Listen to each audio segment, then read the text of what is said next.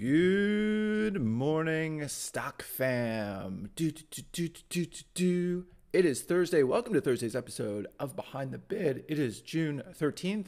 My name is Jake. I will be your host today, and this show is sponsored by Trade of the Week, tradeoftheweek.net. This is a project I started, and it's for adding your videos and sharing trading strategies. So who will be the first person to post on tradeoftheweek.net? That is the question. We'll talk more about that later. I have a great show for you today. So there's a few things going on in our pre-market that are really interesting and exciting. I'm excited to bring them to you. So first, we're going to go over IPOs in the IPO market. Fiverr is getting listed today. Then we'll cover earnings in Lululemon and Restoration Hardware. Then we have some news in Beyond Meat. And we have a big gapper in Provention Bio again, and a big gap down in Savara, which is a biotech. So we're going to cover all those on the show today.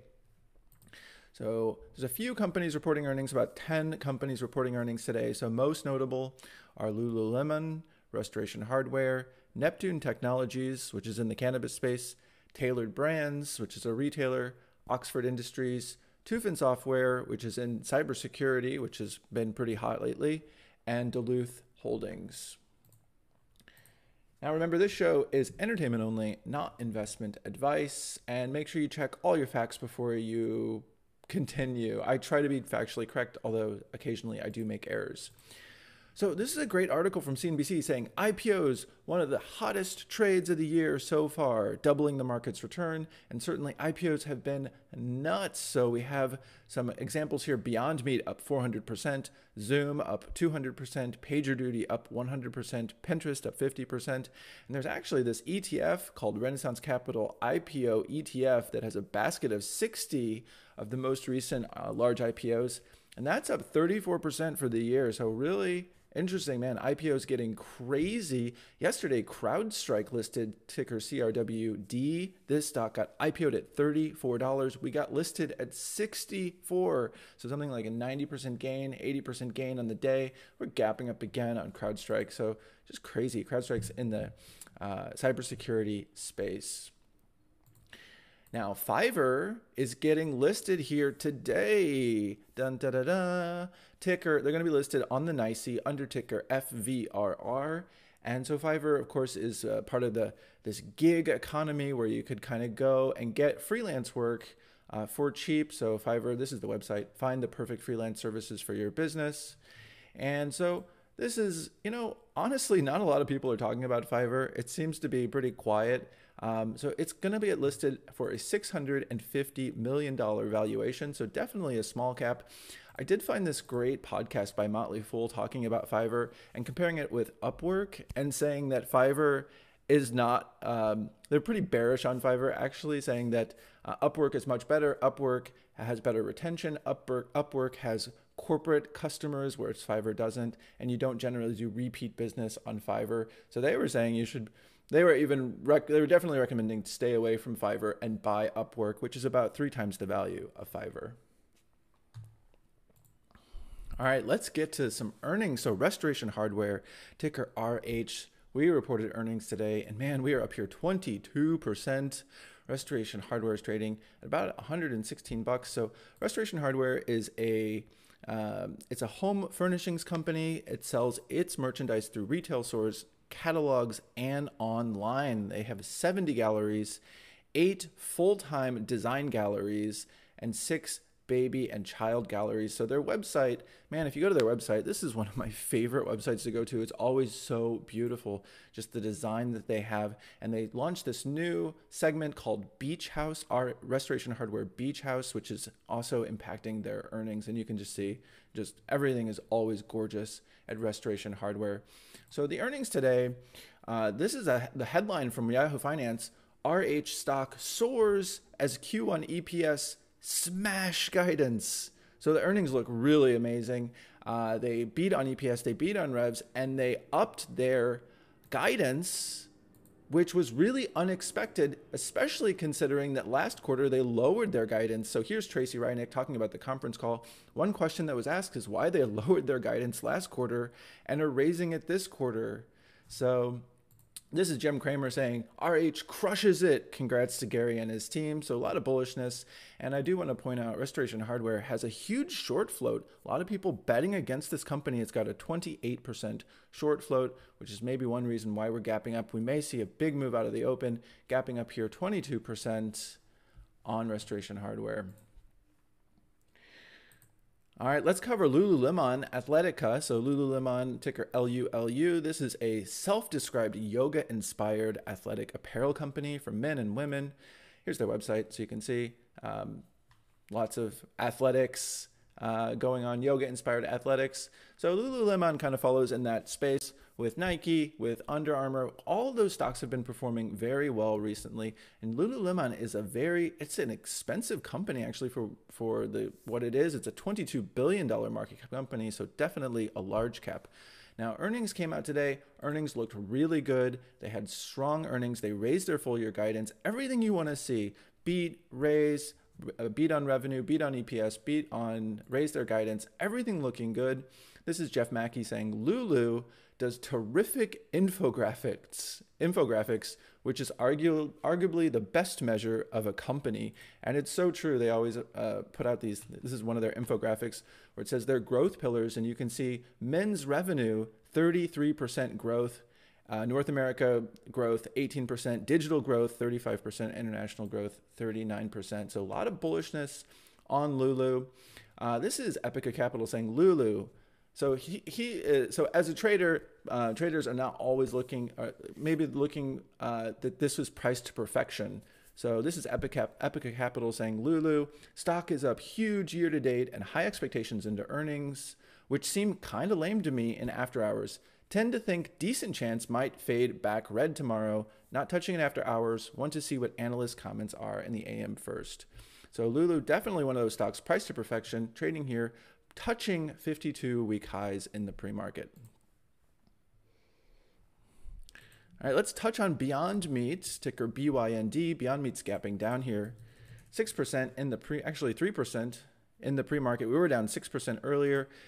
Beyond Meat, of course, is the producer of plant-based meat substitutes. And today we got some news from Tyson, ticker TSN, that they are actually entering the space of these plant-based meat substitutes. So Tyson Foods tweeting out here, they're expanding their position as a global protein leader to meet the growing demand for plant-based protein with their new raised and root plant-based nuggets and blended patties.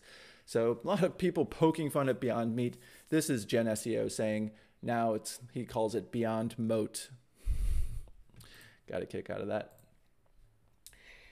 All right, my pleasure to be here with you. Please remember to give this video a like, subscribe to the channel. And if you're listening to this in podcast form, go ahead and please leave a review so other people can find the show.